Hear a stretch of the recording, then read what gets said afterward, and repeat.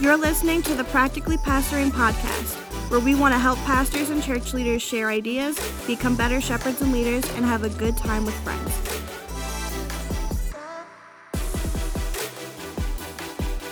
Welcome back to Practically Pastoring. My name is Frank, and I am glad that you are here. I am here with some of my best friends in all of ministry. Up in Baltimore, Maryland, we got Jeffrey Simpson. We're best friends? We are best I friends. was gonna say, I don't think we're that close. Oh, all right. Well, whatever, guys. Dismiss my feelings. Down in Sumter, South Carolina, Delmar P. Hello, I love you, Frank. Looks like you have dial-up internet, by the way. I don't know what's going on. You got really pixelated there. And then down in Tampa by himself, because Tim apparently has AC in 4K. In 4K, Andrew Larson. I've got my lights on and everything. I'm just trying to look handsome for you guys. Man, I love it. Hey, before we go any further, I just want to say this in the front because I always forget it and only talk about it in the back end.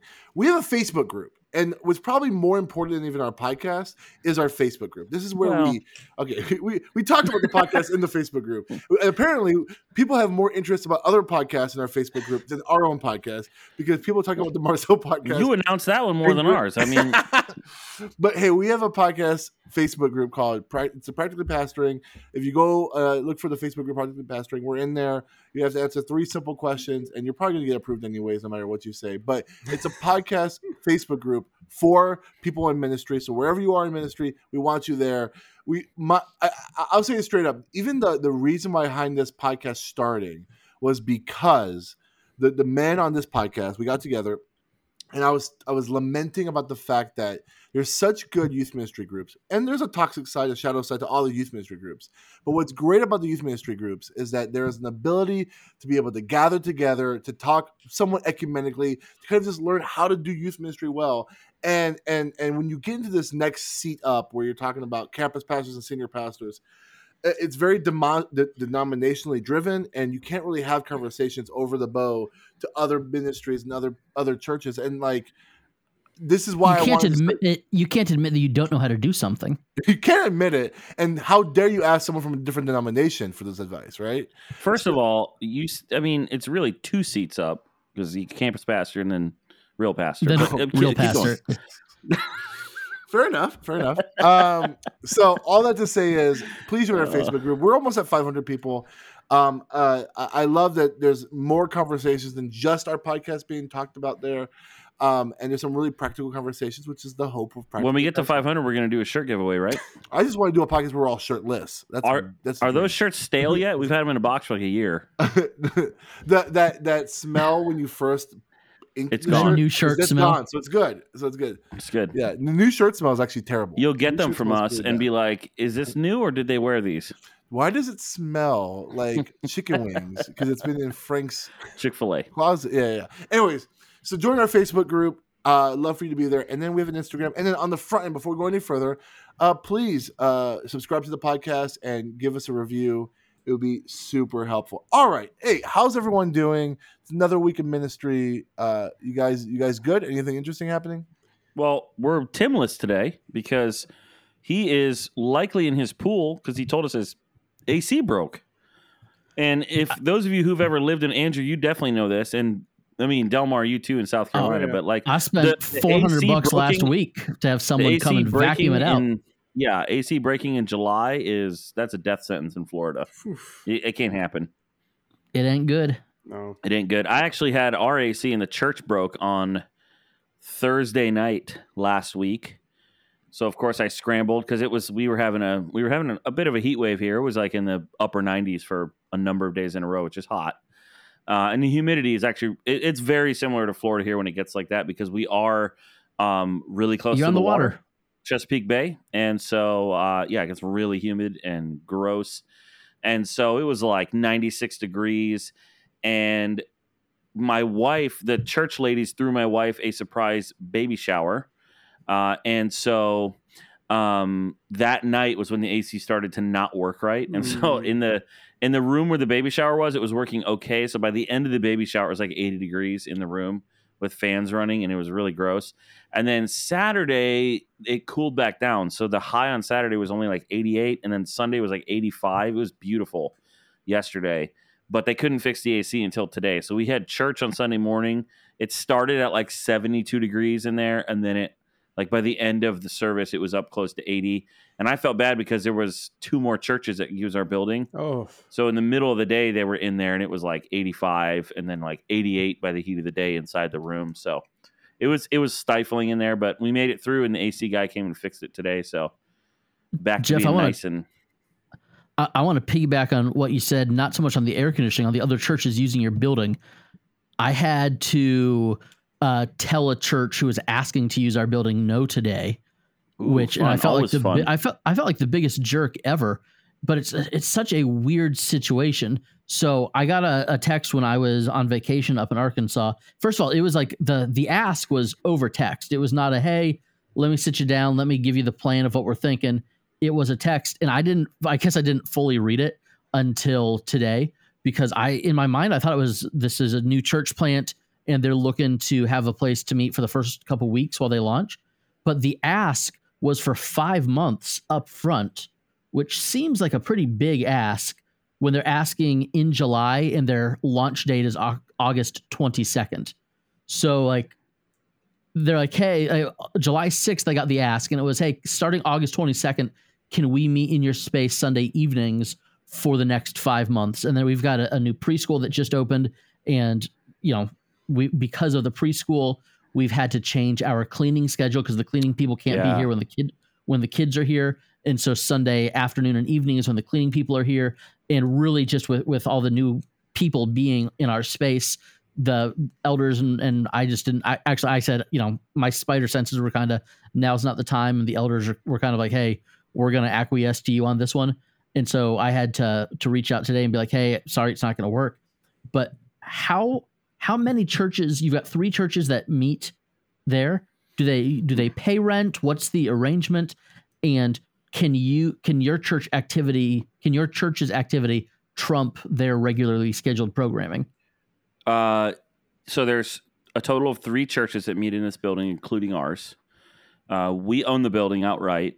And so an average week on Sunday morning, we're here from, about 9 o'clock until 12:30. The last person's rolling out. Services at 10:45. It's usually done by 12. So at the latest, that's the longest we'd go. And then, people are rolling out by 12:30 at the latest. So, and then a church that is made up of immigrants from Myanmar or Burma is here at 1 o'clock.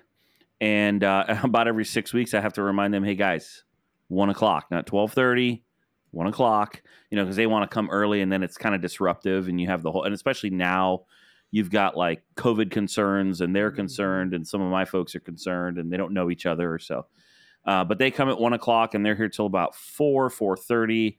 And then at about 5:30, a predominantly Honduran and El Salvadoran church, Spanish-speaking church, shows up, and they're here until 9:30. So the Spanish-speaking church is also here on Tuesday night and Thursday night, and then like the third Friday of the month, I think they're here as well, Friday night.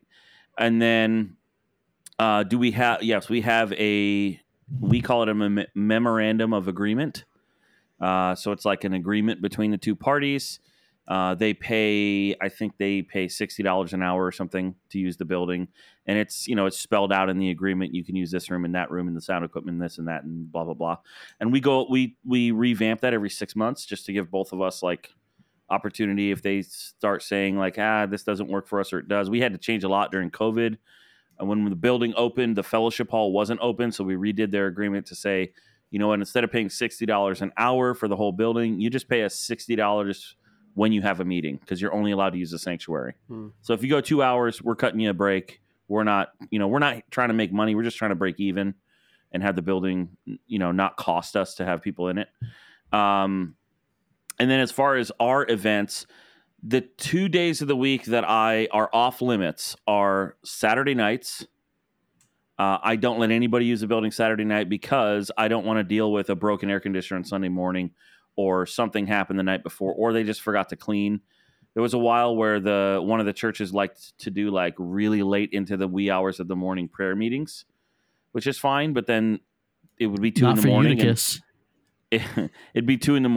and they'd be like, "Oh, we were so tired and we just couldn't clean." And I'm like, "Yeah, I understand that, but we're coming in the next day and we would like to know that our building is ready to go." So Saturday nights, we just don't let anybody. We used to actually have a church plant that met on Saturday nights, and they were so small. They only used like a classroom and it was fine. But Saturday nights are off limits and Wednesday nights are off limits. So I know that those 2 nights I can do anything I want. And then Friday nights are kind of a on case-by-case basis. If they want to do a special event, they can ask. And then as far as like, will our events trump theirs? The only time we've really run into that is like we do a missions emphasis every year as part of our denomination. And that will sometimes include a lunch on a Sunday. So sometimes the Burmese church, we have to tell them, hey, we're going to be there until 2:00. So you're going to have to push back your start time.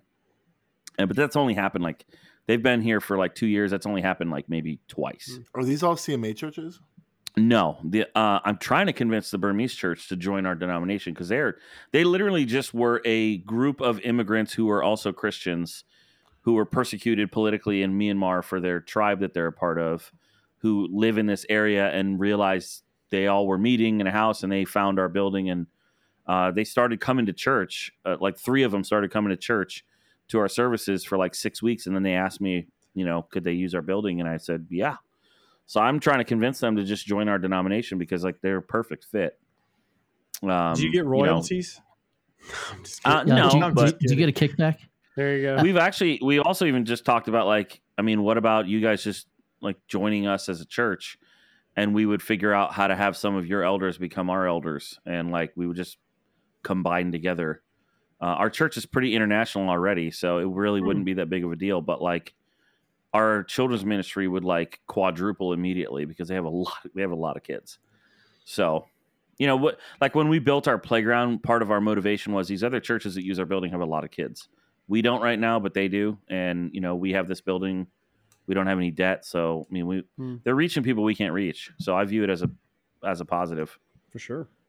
I felt so bad telling this church no, and part of the reason they asked is because we had a church that was here for 7 months during COVID. They had met in an elementary school and they got kicked. They didn't get kicked out, but the elementary school was closed down and so they couldn't meet, and so they were here. So this other church knew that we had another church in our fellowship hall, kind of semi long term before, but I don't know. I felt like the biggest jerk being like, sorry. It doesn't work right now. As someone who has gotten told repeatedly, there's something to keeping like. As someone who's gotten told repeatedly, you can't come here, you can't worship here. Let me tell you, they think you're a jerk. Yeah, but at the same time, I would rather you own that on the front end than the tail end, bro. Because it is, and Jeff, I really appreciate his due diligence because he knows what he gets himself into. But there are a lot of church who like, yeah, sure, let's sublet it out. And they don't realize everything involved in that. And then you've got this other body of believers with you. And now you're only going to have tension. It's going to end poorly. So honestly, and I respect you saying no on the front end, then, we can try to make it work if you can't. Yeah. Well, it has to be a culture thing too. Like you have to. I constantly am telling people at my church, like, look, the reality is part of renting the building for a small congregation is it does help cash flow a lot. Yeah. But also it's like there's a gospel presence that they have that we don't have in those communities. And so like, we just all have to get over the reality that like our building is never going to be perfect. Like we're just understand it. It's like we're sharing a house with friends. Like we're going to walk in and like, something's going to be a little bit out of place. And dishes that's okay. in the sink and a weird smell. Yeah. So just like, it's cool. Like the sound equipment's not going to be perfect. Everything's going to be different, but it's worth it. So let me ask this question because I've seen this brought up on Twitter a couple of times. And when I hear what you're doing, Jeff, I feel like you have a really good, like, clear conscience in this conversation, but I would still like your input. And then we can wrap up this part of the conversation. A criticism that the church gets often is that we have these big buildings with all these rooms and air conditioning and heat and all this stuff, but yet it's typically only used for an hour or two on Sunday, and then it's left pretty vacant the rest of the week.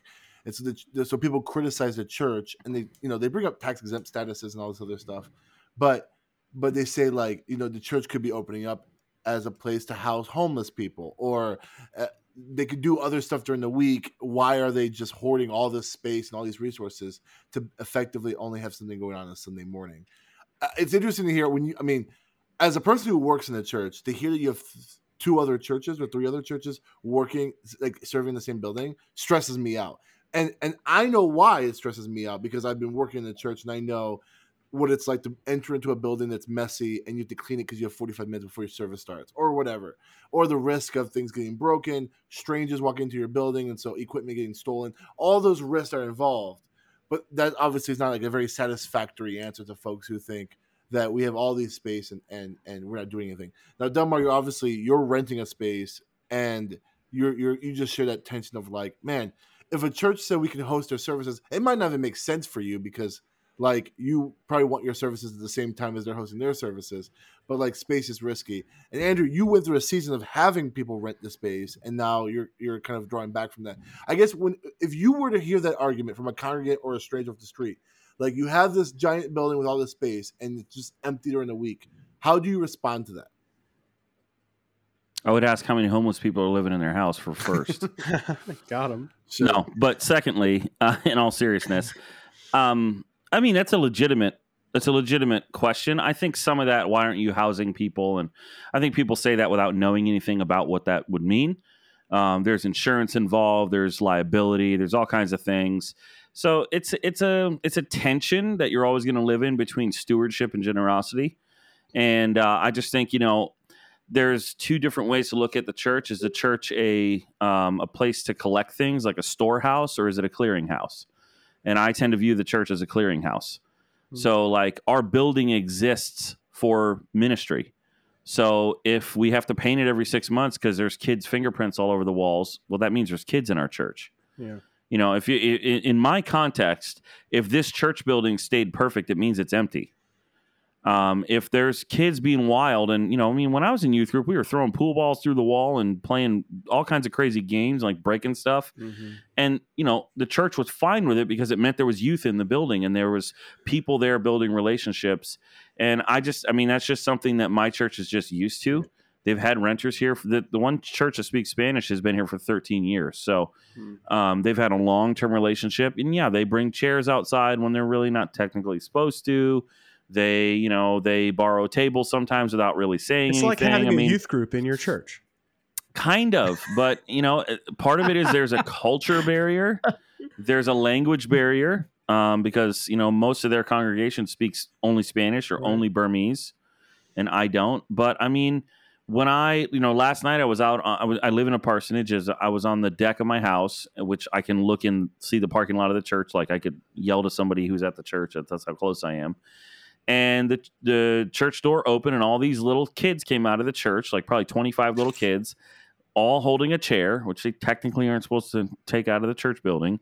And they brought it over to this little patch of grass that's kind of right by my house, and they set up their little chairs, and they started playing a game. And my limited Spanish could listen to the songs they were singing, and they were singing these like catechism songs to these kids about their sin, and Jesus, healing them and rescuing them from their sin. And I'm like, am I about a contract here, or am I about like the gospel reaching a group of people that I can't reach? So, look, if you're going to rent your building and work with other people, just like, it's not going to be perfect. And the worship leader in me needs to hear that, because it drives me nuts when I come in on a Sunday morning and the soundboard is not exactly how I left it. And there's, cables that are messy, but you know what? You just pick them up one more time and you just move on. So for us saying no this time, the main reason was that the building isn't empty because we have a preschool that's back there. But that cleaning the night before thing is a deal breaker. Exactly. You can't do it. But just in general, when people complain about the church or the tax status, I think the pastor's housing allowance, if the general public understood that would be way more of a concern for the vast majority of people than churches being tax exempt, because every school is also tax exempt unless you're University of Phoenix. And so I think just in general, the same argument about churches. You can say, well, don't talk about our tax exempt status. I'm telling you, keep that quiet, Andrew. But you don't ask out here. You don't ask the University of Florida why they don't house homeless people in their dorms during the summer, and they're just as tax exempt as any church, and they actually have beds and showers. So that argument just doesn't really hold water. But when you look at the church or religious institutions in general and the tax statuses that we have, sometimes you got to just shrug your shoulders and say, do you know what? This is a benefit to living in the society that we live in. And there are churches there are churches in other societies in other countries that do the same things that we're doing without the benefits that we have. And by the grace of God, we have these benefits and we are thrilled that we do, but we'd be doing it whether or not we did. And if we did not have the tax status that we did on, especially for us on the land that we have, who knows? Who knows if it would make sense to own or if we would be the people renting out the movie theater at some point. But for such a time as this, as long as the laws exist the way that they do, we're going to keep having a building and having a presence in a downtown area that a whole lot of land developers look at and think that why do they get to afford that? And we're thrilled that we do. That's good. Hey, we're going to take a quick break. And when we come back, we're going to read this article from the Gospel Coalition about whether or not our churches are in a bubble and how to pop it. We'll be right back. Welcome back to the show. We're going to dive into this clergy cliff note. Eugene Park on July 5th wrote this article, 3 signs your church is in a bubble and 3 tips for popping it. And I thought it was really good. It begins with this quote. And I think I've heard this quote before. I think I read about it in either Jesus and John Wayne or The Color of Compromise. It mentions how our congregations are not necessarily being discipled by their pastors, but they're being discipled by the media. They're being discipled by Fox News, CNN, all that kind of thing. In fact, if you listen to the Jesus and John Wayne podcast that's being put up by the Holy Post, they go even deeper about how the biggest institutions that are actually discipling our people are people who are not under any accountability, like the Gospel Coalition or Desiring God or these different kind of like the only accountability is the market. Yeah. It's these organizations that create goods for the Christian market, and they're the ones influencing our people, not necessarily the people who are not necessarily the leaders God has appointed in the church. Anyways, we're going off the rails here, but the point of this is that sometimes certain kind of ideologies and weird kind of beliefs are entering to our church. And so the question to us is your church in a bubble? And by bubble, like an ideological bubble, a political bubble. And so he gives some diagnostic questions to ask ourselves and then ways to pop it. So the 3 diagnostic questions are whether or not the congregation is more concerned about ideology over doctrine, which, man, that first question is already like an easy, like, good diagnostic to have a deep conversation.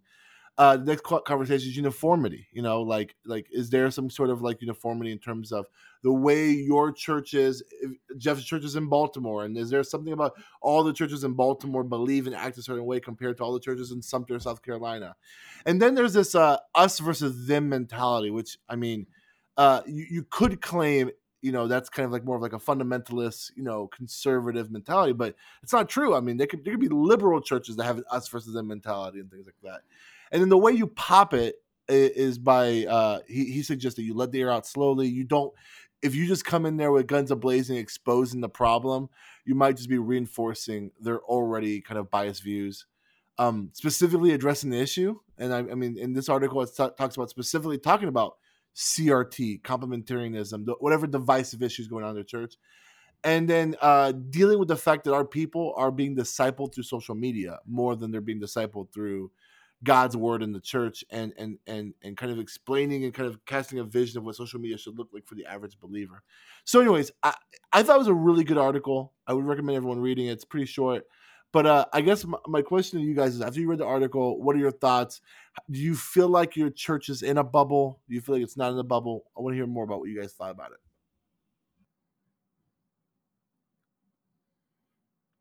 I think in my church, I can definitely see bubbles.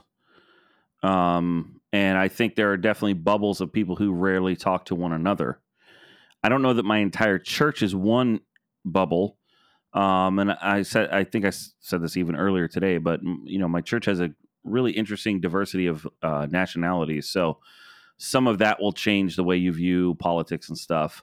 But I don't find it's probably even, if not a little more, when someone comes up and says, "Hey, pastor, can I ask you a question?" It's probably close to 50-50 that it's some nuanced theological thing or something else more than, "Hey, what do you believe about this political thing? Or did you vote this way? Or do you watch this particular news or that particular news?" I will say I tend to hear more of the political stuff from those who lean right than those who lean left in my church. They tend to be more like upset about it. But other than that, and it's slight, if any, but other than that, it's more like I just had a really refreshing conversation about what preaching is with one of the singers on my worship team, like before Sunday started.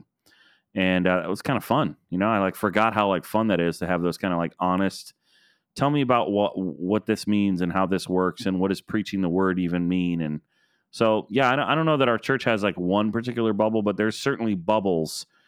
And, COVID exposed those a little bit. And now that masks are lifted, some of those bubbles are like flipping places, which has been kind of interesting. So I don't know for us if it's one monolithic bubble, but they're definitely bubbles. I don't feel like we're really in a bubble. I feel, like we kind of have a good mix of people, but it's just funny, the timing of this article that we're reading, and so much of what I was thinking about this weekend, and I know we're going to get into how to pop the bubbles here in a little bit, but I was kind of realizing, wow, my wife and I have been at this church for 4 years now, and kind of going back and seeing what things were like 4 years ago when we got here compared to now, to think, okay, maybe we were kind of in a bubble. And I don't think it was one of the bubbles that was necessarily mentioned or one of the 3 signs that you were in a bubble that was mentioned there. But for our church, it was kind of like a shared trauma.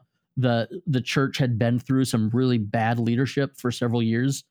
And so there was very calloused and, wanting change and wanting to be open, but also wanting to be calloused and be protective. So I feel like that was the kind of bubble that we had been in. And it was kind of neat to read this and be like, all right, I think we're beyond that. And it just happened to be what I was reflecting on while spending some time in prayer this week, before we got this article sent to us. So that worked out really well. What's interesting is like, I think about like the influence of a pastor over their congregation, and we talked about preaching a couple weeks ago, and we read that book together. And I think that like, I still think expositional preaching is probably, at least my preferred way of seeing preaching in the church. But one of the deficits that happens is I like how Jeff said, maybe not one big bubble, but there's multiple bubbles. And the thing is, when you do expositional preaching, those bubbles will never really be interacted with necessarily, unless the Lord divinely plants that this passage lines up with the bubble of the issue, right? And so I think that like one thing I've noticed is that it took until we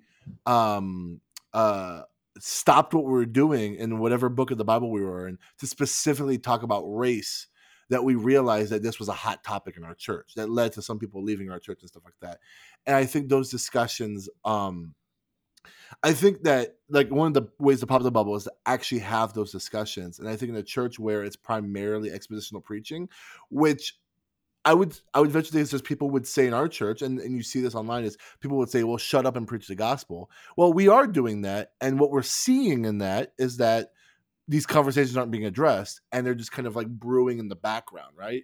And so then when I have hey, pastor, I have a question for you, sometimes the questions are so shocking to me because no one on staff thinks the way you think, but nothing has been communicated through the preaching to indicate any kind of difference because of the fact that we've been just trotting along and faithfully preaching a different book of the Bible or whatever.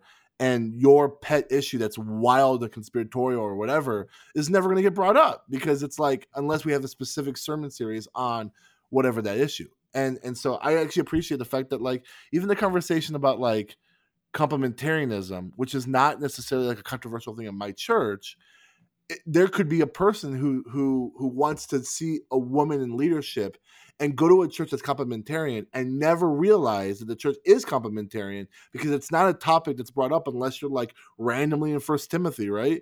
Yeah, because they've been going verse by verse through Matthew for the past 6 months. So how are you going to know? How are you going to know? And then they may not even know that that's even a theological debate. Exactly. Yeah. And so then in the random stance where someone says, hey, how come of all the guest preachers, there's never been a woman preacher? And you say, oh, well, we're complementarian. They'll be like, I've been here for 2 years and I've never known that. Right.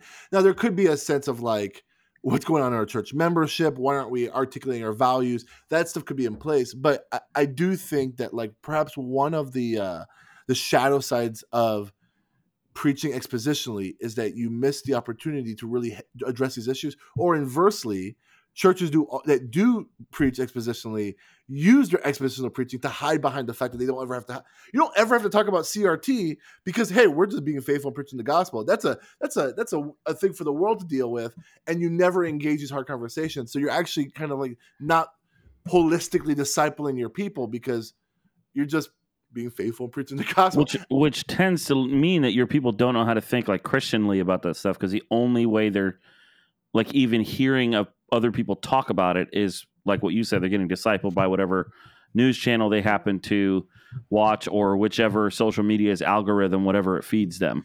Well, so the only way they're learning to talk about it is basically outrage right now, and they're not learning how to talk about it in a way that's Christ-like and kingdom-minded. That's fair. But that can't be too shocking. Because a lot, like most people, most people in church leadership aren't thinking about things that way, let alone the laity. Yeah, true. I would say that, good expositional preaching, though, teaches people how to approach the text. So when they are home, because hopefully our people are approaching God in private, like when they're home and they read these passages that would lean into what we're saying about reconciliation and stuff like that, they're approaching it from a godly perspective. And I think that there is a difference between if I'm just coming at it topically every week, what am I teaching? How am I teaching people how to handle the word potentially? And Delmar, I think I agree with you, but I feel like that's a very aspirational belief that's not done absolutely ever. No, absolutely. And that's what I am talking about is aspirationally. Because I mean, how many people? I mean, I don't care about naming names. Like we could talk about James White, we could talk about Voddie Baucham, we could talk about these people who like I believe like faithfully can exegete God. I mean, John MacArthur. Like I don't think he doesn't know how to read the Bible, but there somehow is these compartmentalizations where that doesn't feed into other issues. Where it's like you could say something insanely racist and yet still have really good theology, and it's just not practically applying to that one aspect because of an ideological worldview that supersedes their theological convictions. And that's so I just named like 3 pastors or whatever, but like I think for the record, Frank just said that Johnny Mack is a racist. That's just right. throng that out there. I'm not saying Johnny Mack is a racist. Cancel. What I'm saying, I don't. He could be. I don't know if he's. That's racist. what I heard. What I am saying is, he said he could be. He could be. I don't know. Everyone could be racist. I don't know who's a racist. What I do know is that I feel like the past few years have tempered my expectations of just because you can espouse good theology, orthodoxy, and all that kind of stuff, that the other side, orthopraxy, or even more orthopathy, which is right feeling, is sometimes missed, right? And I think for me, that's been like the source of like kind of the most discouragement is like, there's people who've been attending my church or other churches faithfully for years and still have really, really whack views on some certain social issues that can easily be explained if you practically apply scripture to these different issues. And I think what we're seeing here is like, it's like a compartmentalization where ideology is trumping actual biblical conviction. Does that make sense? No, I agree with that. And I think anytime we nestle up to these issues, because to your point, Frank, sometimes churches have had to stop and talk about issues. Like here in Sumter, all the pastors collectively, I say all of them, quite a substantial amount of the pastors from every ethnicity agreed we will preach on racism. And one of the pastors straight up got fired from his church. Like because he was going in some areas they didn't want to go. And we lost a pastor in this community because he chose to do that. So I think one of the things I've noticed when you push into these areas, and we're going to have these one-off things where we discuss these bubble popping issues, most of the times the people aren't necessarily listening to what you say. A lot of times when you preach these quote controversial sermons, they're listening to what you don't say. You know, you're getting ringed for what you don't say. You know, on our staff, I'll just share, we have a really blended staff politically and theologically at our church. There are pretty much Arminians and five-pointers serving on the same staff.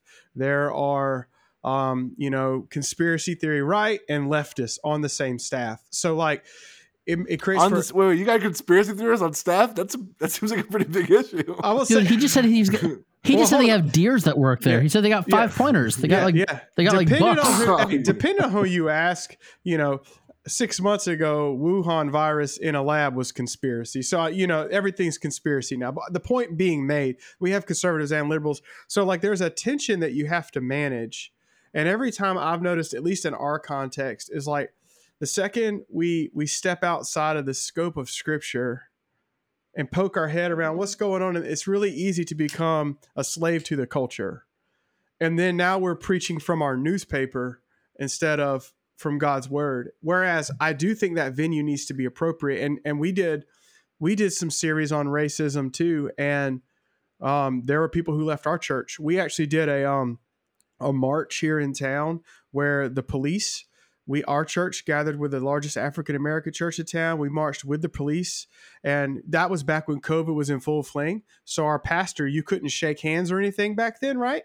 So our pastor just kind of nodded forward, and someone said that he was bowing to the African and put an African shawl on him. And like, it went super racist around here just because we're trying to do some stuff for the gospel.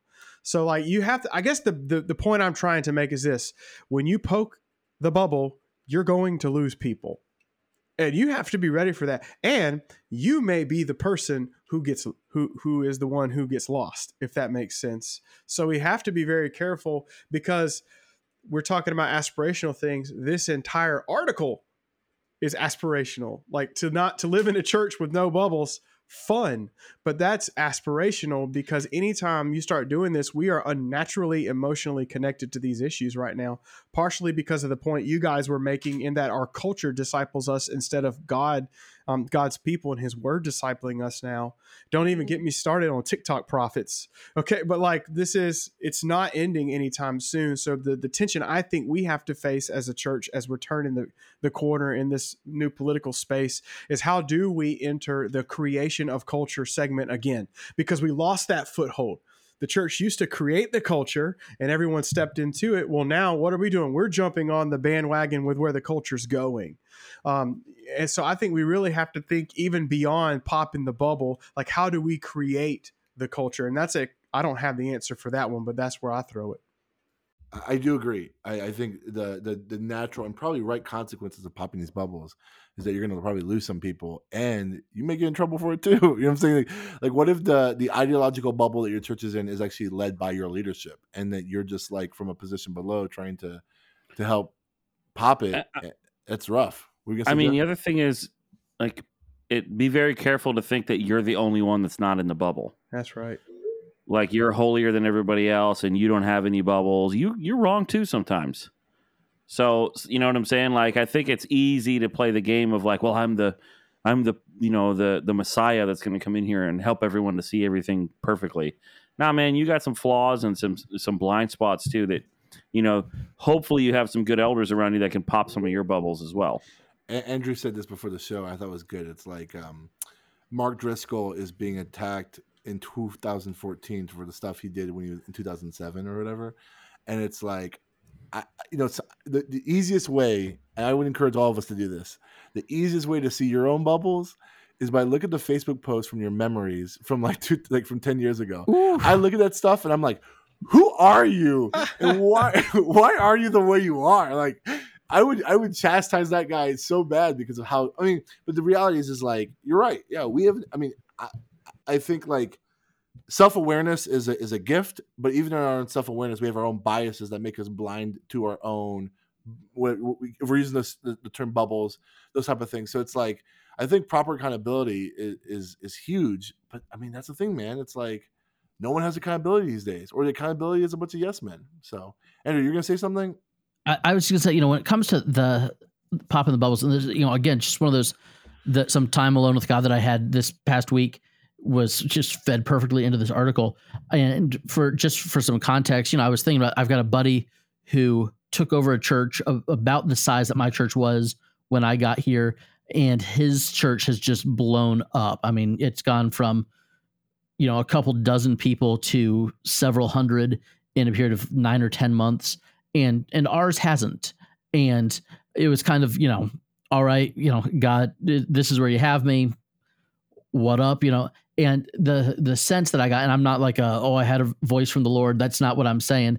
But just in kind of thinking through what had happened, and the idea that was just impressed on me was, you have to know what you are called to be. And especially when it comes to ministering in a setting that has these bubbles, or that has these false ideologies, or whatever it may be. Some pastors are called to be revolutionaries, and some are called to be stabilizers. And it's it's the same with governments. Some governments are going to come into are going to come as the result of a revolution, and some governments are going to be needed to stabilize after a bad revolution. And so when it comes time to pop in the bubbles, you really have to deeply ask God what it is that he's calling you to do. Because if you want to be that revolutionary fighter, and really people just need an arm around them, ooh, we're dancing. I just think we need to have the self-aware, but also to lean in self-awareness, but also the ability to lean into who God has called us to be, because we're not going to be called to pop bubbles that we're not supposed to be popping. So what is it you're supposed to do? Are you trying to stabilize an unstable situation, or are you trying to start a revolution when you're popping these bubbles? That's good. I'm gonna leave it on that note. Leave it some mystery there. And we'll take a quick break. When we come back, we're going to dive into our main discussion.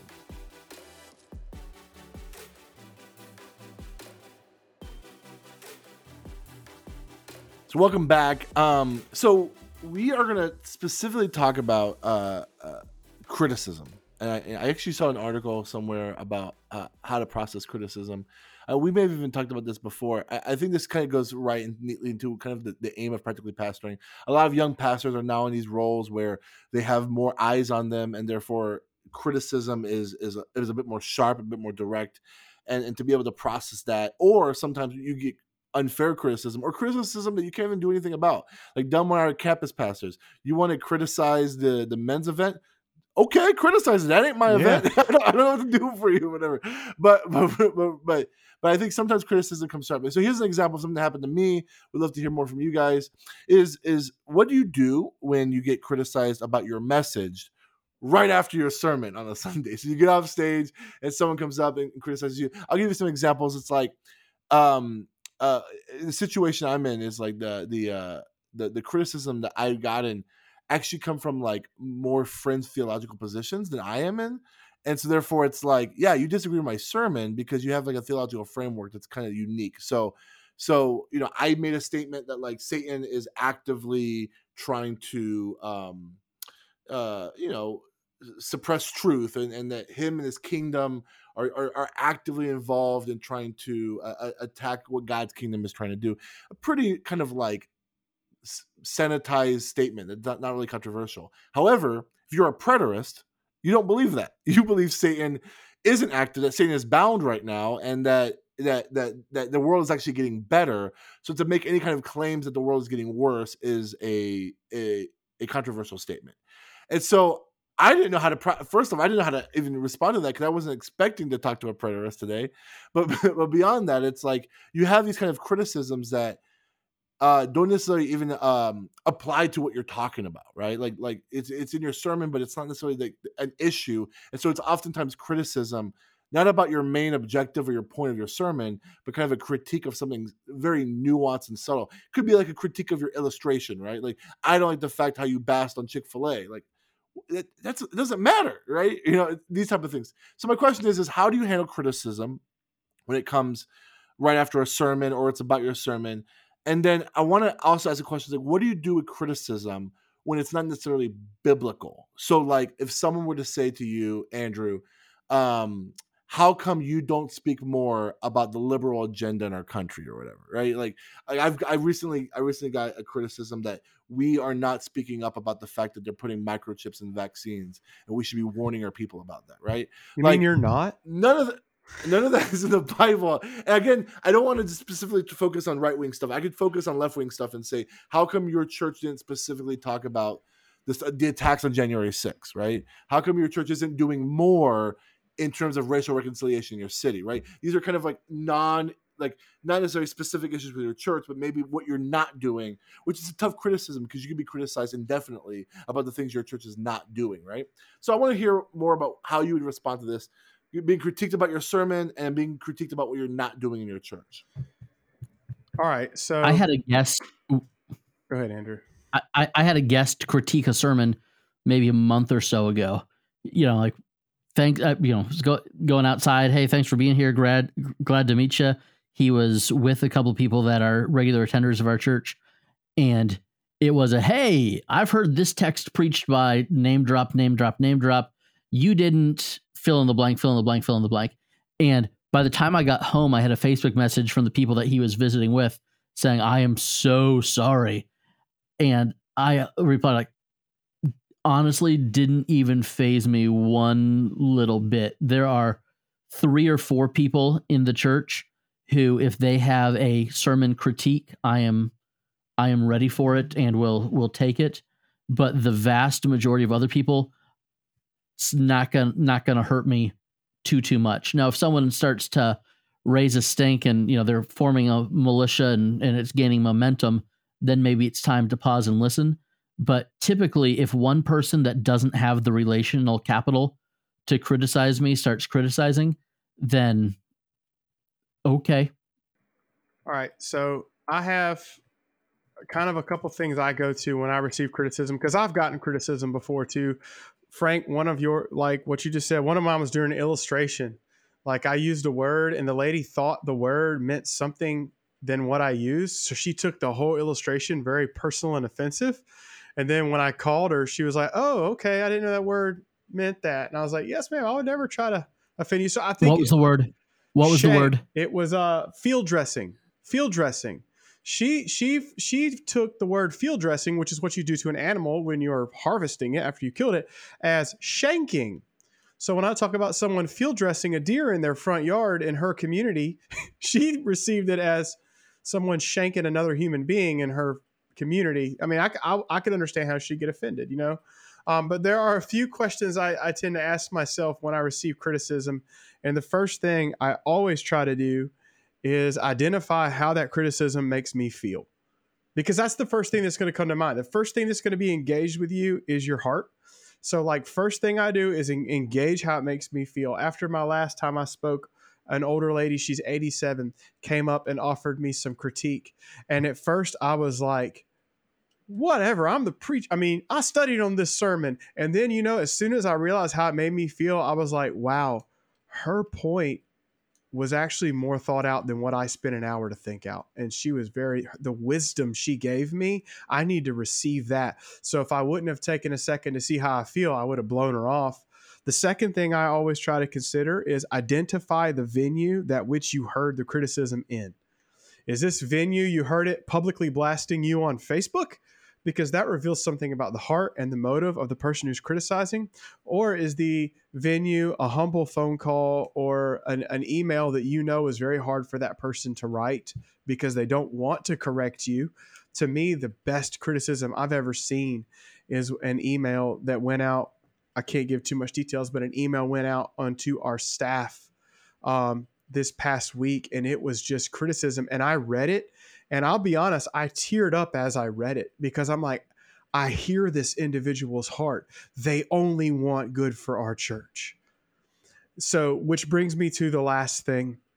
I try to, after I identify how it makes you feel and how I heard it, I try to root the criticism. Like, where does it root down into? Is it application and how we're applying ministry, or is it in philosophy of ministry? Is it in doctrine? Because some of those criticisms, like how I'm carrying out the ministry, if you don't like the words I say before we baptize, we can have a conversation. But if you fundamentally disagree with the method by which we baptize, then that's a philosophical thing. So you can critique me, but I don't have the margin to make that change. So I think there is that. And then lastly, and this is the last thing I do, if they're unwilling to engage you in conversation, if they just got to speak loud. There's a lady who left our church, and she made sure she told somebody the problems she had with our worship guy. And the lady who she told carried out Matthew 18 and said, well, you should go tell this guy this thing who's on staff. And she goes, I ain't going to say nothing, but you can. And it's like, well, this person doesn't really want the criticism she had, and she doesn't really want to speak it for whatever reason. She wants us to fall in a different place. So I try to root that criticism. And if it's not being rooted in gospel transformation, the Holy Spirit, we know that his role in criticism is unity. So if it doesn't look like it's heading in the space of unity, I try not to give it ear. I mean, I think I would agree with all that. I think it depends on the person. It depends on where it's coming from with them. I know we're Protestants and we really emphasize the priesthood of all believers, and I do too. But the reality is, I mean, part of our profession is to study. We've all had specific training on how to do that. We've taken classes on how to preach. And so sometimes when people criticize a sermon, and I don't mean this in a prideful way, but that's the reality is they're just not qualified to make that kind of criticism. I want them to be, and part of my job is to equip them to be. But if I were to go to, there's nurses in my congregation. If I show up at their job and critique how they, use a syringe to inject somebody, I'm not qualified to make that kind of critique. So there's some times where if it's coming from a bad place in a person where they just kind of want to make noise, or, I've had the experience here where there was a person who felt like maybe they should have gotten into the position that I'm in.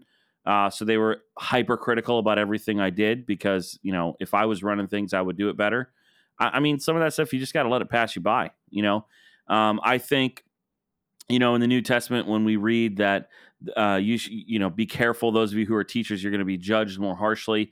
I think that, yes, I agree that judgment is coming from God somewhat. But I also think there's a sense in which that can also be people are going, if you're on a pedestal, you're an easy target. So if you want to be in a public position, if you want to be, from my past, if you want to be a worship leader and stand on a stage and sing, I mean, people are going to tell you when you sing flat. That's just like part of the deal. So if you're going to stand up on a stage and preach, I mean, expect there to be some criticism. And when you don't get criticism, be glad you were blessed. It just depends on the person. If they're running up to you right after, and I think you said this Greek word wrong, or you did this, or, there's. Oh, I there's know a I said lady the Greek word wrong. There's not a question. I mispronounced the O or ah, my and bad. if it was Old Testament Hebrew, for sure I said it wrong. For sure it was wrong. For sure. Yeah, there's a lady in my church who, like, she has degrees in Greek, biblical Greek, and, like, she can, run around the block on me with that. And she has come up to me very gently, very wisely, and just said, hey, have you ever thought about this? That kind of critique, I'll take that all day. Please. I would love that. I would love to set you up to please do that. So the kind of people that this is my experience. This is a tendency. The kind of people that you want critique from are not the kind of people that are usually going to give it to you because they're mature. They love you. They want what's best for you in the church. The kind of people who tend to be free with their criticism are usually the ones who, are going to write on the back of the Connect card without a name on it and say something ridiculous that, honestly, if it doesn't have a name on it, I'm just throwing it away. So, I mean, that's kind of where I am. It all depends, but you should expect criticism. That's just part of our calling. I always like getting the critiques from the thrice divorced guy about how, I should be more reverent with an illustration. Yeah, buddy. Okay, sure. It's always consider the source and remember that hurt people. Like, Yeah. if a really healthy person is criticizing me, that's probably a criticism that needs to be heard. But if someone is in the midst of crisis of their own, they're not criticizing me. They are lashing out for anything and everything they can lash out towards. So that being said, never waste a crisis. Like in the sense of, if someone's criticizing you and you know that this criticism is coming from a bad place, maybe that is God inviting you to have a conversation with them about the real thing. You know, I had a couple in my last church was like that. They were critiquing me on some stuff. And I said, let's just enter the conversation. Turned out that their marriage was falling apart. But instead they can just like, the enemy and my enemy is my friend. We can identify this thing. But when we get into it, so like the criticism that you don't receive, I would say still investigate. Because that may not be the criticism you need to receive, but if these are your congregants and you've been entrusted with shepherding them, if there's something broken in there, then definitely we're required to step into that, at least investigate, you know, whereas, you know, that little old lady who critiqued me a couple weeks ago, I know this, she prays for me every single day of the week. Every day by name, she lifts up me, my wife, and my kids. So when she wants to talk to me after church and offer me some words of wisdom, that's a whole different level. Yeah. So I want you to answer this question because I've heard it from some pastors in regards to, like, especially the past year where there's been so many like heated conversations about whether they're mad at what the church is not doing or is doing or whatever. Someone said, like, your church can't be for everybody, right? If they have criticism, perhaps the best response is to gently allow them to go and find a new place to worship. And so I'll put my cards on the table. I'm kind of conflicted on that sentence and that statement.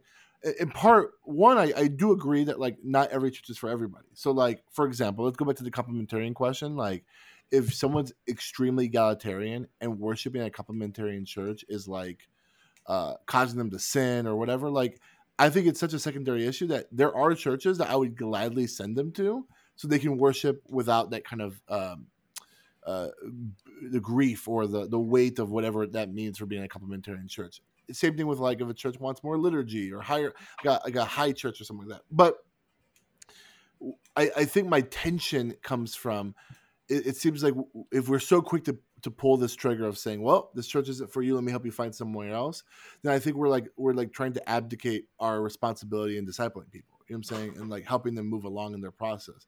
And so I guess my concern is we might use this sentence or might use this, like, attitude as a way to just not deal with the messiness of sheep, right? Our own congregation. But I don't know where the fine line is, because, like, if someone keeps constantly criticizing your church because it's not doing everything they dream of, then yeah, maybe this church isn't for them. But at the same time, what if there's this immaturity that we talked about, and how can we help them grow in maturity? That means the messy work of pastoring in the midst of their mess. But when do you make the decision? Yeah. I mean, you can't disciple someone that doesn't want to be discipled.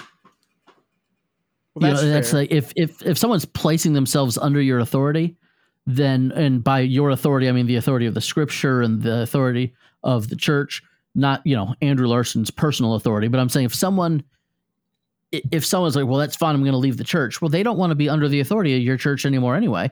And you can't disciple someone that doesn't want to be discipled. Yeah. I think another place that I would definitely draw a line is, what is the relationship this person has with your church? If they are in covenant membership with your church, that means they are a church family. I'm not going to look at my little boy because he wants to have, you know, candy worms for dinner and be like, oh, well, maybe this family's just not for you. You can go next door where they don't care what you eat. I actually just lost one of my best friends at our campus, not because of an issue he had with me, but because of an issue he had with leadership in the church above me. And he voiced his concern to me through tears. And he's like, I'm afraid we have to go. And then I was kind of caught off guard, so I really didn't know what to say. But I went back to him later and I was like, hey, man, I know that you're a covenant member of this church. Family doesn't just flee. I said, you owe it to yourself, your family, and our pastor to have a conversation with him. So he emailed our pastor, which was the right thing to do. And it was done very graciously. On the tail end of that, he still decided it's best for him and his family to go. But you know what? I'm not mad at that dude at all, because he took this very seriously. Like they dedicated serious time to making this decision. They weren't fleeing from one thing to another. They weren't running from something. They were genuinely seeking God. So to me, if they have a relationship with this church in that they are a member, then I think it's my duty not to just be like, well, this isn't a good place for you. Maybe you should go somewhere else, because you are I have a relationship with you that's deeper than that. Now, if they've just been hanging out on the fringes for 2 months and it doesn't work out, that's a totally different conversation to have. But I think we as pastors have a right biblically to hold our congregants to a standard. That standard being, at least we have a conversation, not just by Felicia. So I think part of my feel like when I read these kind of statements, I tend to have a immediate negative reaction. But I think part of that is because I only ever hear these kind of like these, well, if they're not on board, then they can, I'm going to help them find somewhere else. It kind of comes from like the church growth, like sort of growing the numbers above everything else crowd, or at least that's where I hear it from. So I tend to have a negative reaction towards it. But I do think, like Andrew said, you can't force somebody to want to submit to leadership, and people can go in and out of seasons of where, your church was a good fit and it wasn't. Having said that, I also think church is a family, and you don't just leave your family. So I think it's a difficult one because of our culture. We're so individualistic that we tend to look at church as something that's going to meet my needs and not a place where I get to meet other people's needs, and where I get to engage fully. And so, it's a case by case, basis. But I do think that I've experienced both of these. I've experienced it where someone had some issue that was really a secondary issue. And if you come alongside them and say, hey, it's a secondary issue, we really can worship together through this. Like you don't have to leave. And I've seen that, work out. And then there's been times where it's like, look, I mean, if this is going to be this big of an issue for you, I mean, I'm not going to change my theology. I'm not going to change even my philosophy of ministry. And you may need to find a place where it works. I mean, this happened when I first came here over small groups. We were going to move to small groups. That was my plan all along. I talked about it, with the church leadership in the hiring process. And I had a young family who I honestly wish was still here, because young families are like gold. And, they said, well, we're just not going to do small groups. And it was like, I hear you. I understand you. But we're going to do small groups because I really believe in it. And this is what we're going to do. What do they want to do? Sunday school? Well, they had, to be honest, what they wanted was they didn't want to have any accountability with anybody. And so that was the issue under the issue. There, the argument was, why should I come to your manufactured Christian community when I have my own? But all of that Christian community was outside of the church family. So it was a way to sort of keep your world separate, not have anybody know anybody in your two separate worlds. And so anyway, so what I'm saying is, there are times when if someone is just going to be that set on it, it is healthier for you to not live in that tension as a pastor all the time. You see that person in the lobby and immediately you're like, oh, what's going to happen today? Or you guys all know what I'm talking about, that tension that happens when somebody is like critical of everything you do and they're just negative all the time. It can be great when they're like, you know what? I think we're going to move on because of this issue. And you're like, well, I understand that. And I appreciate it. I don't think you're sinning. They came and talked to me. They did it the right way. But it was just like, yeah, this is what we're going to do. I'm not going to change, a whole set of plans that I came into this church with, that the leadership is on board with, because you don't like it. I appreciate your opinion, but this is what we're going to do. I'd love to have you. I want to have you.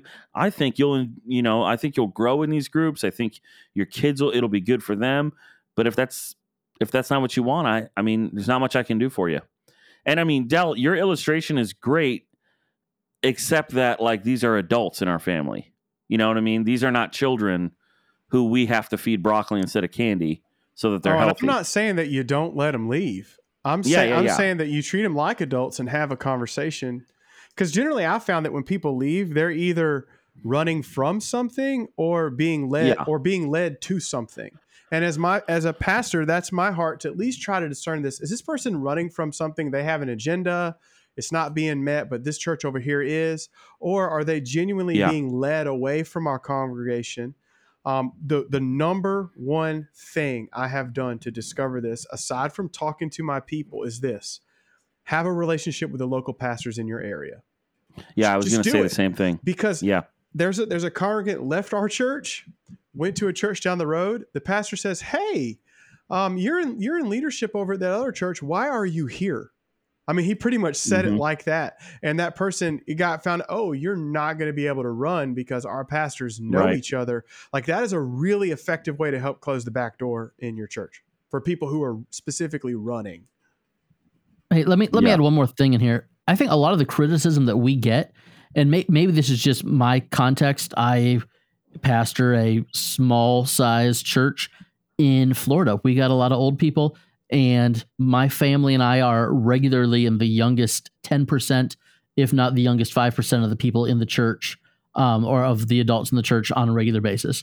Some of the criticism that I get is not, it's easy to be like, oh, this person doesn't like my preaching. They don't like me being an authority. Sometimes it's just, I liked it better a different way in a different age. If you can take some criticism on the chin, especially, not every bit of criticism has to be a fight. Sometimes you can get criticized about something, and it's something that really doesn't make a whole bunch of difference to you, but you acknowledging that criticism is going to get you all kinds of relational capital to spend later. Take that bad boy on the chin and just own it. Yep. Absolutely. You're right. And maybe you throw in one sentence in another sermon 2 or 3 weeks later that nobody in the congregation is going to get except for that little old lady or that gentleman. And you are going to have a lifelong friend and supporter because you listened to their criticism and you did something about it. And it could be something that you don't necessarily think was worth criticism, or you might not have even, changed your opinion on the thing, but just by having somebody else feel seen and heard, you are going to have a lifelong supporter. So criticism can be a very good way to cultivate great relationships, especially across generations. Well, and it's pretty difficult to ask people to grow and transform and change their ways when you're stubborn as an ox. Yep. And you won't listen to anything. So you've got to demonstrate it, or you might as well quit now.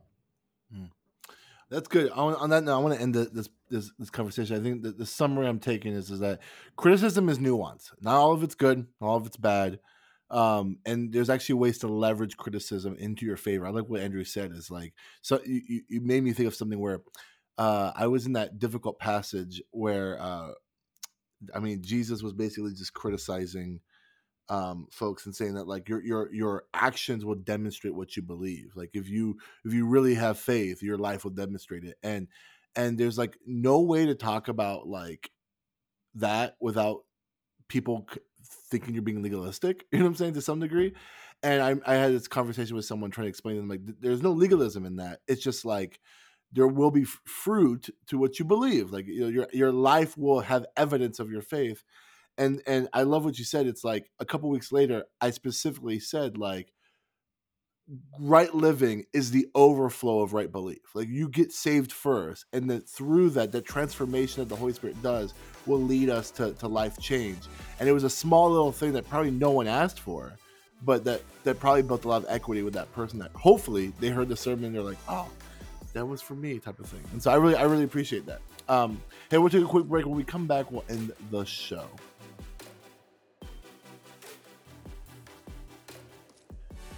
All right. Well, this was a good episode. As always, please subscribe to the podcast. Please give us a review. Please share this with a friend. Join the Facebook group. It means a lot for us there. We're almost at 500. We also have an Instagram account, all that kind of good stuff.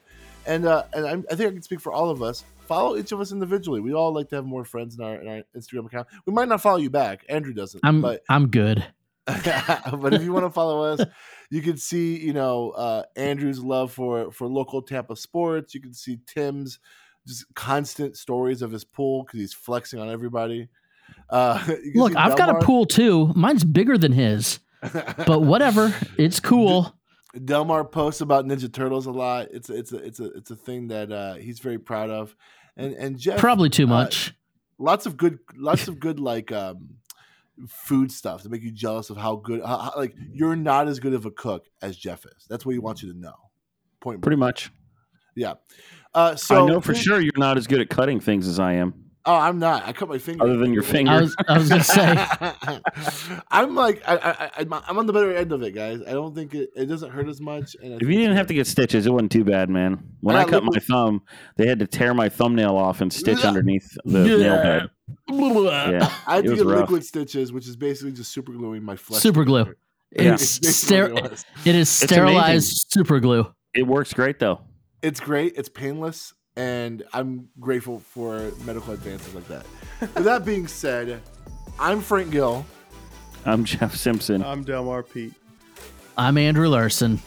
And we miss you, Timothy Miller. And we'll see you next time. This is Practically Pastoring. Later. Thanks for listening. Get connected to other pastors by joining the Practically Pastoring Facebook group, where we get to share ideas and make each other better.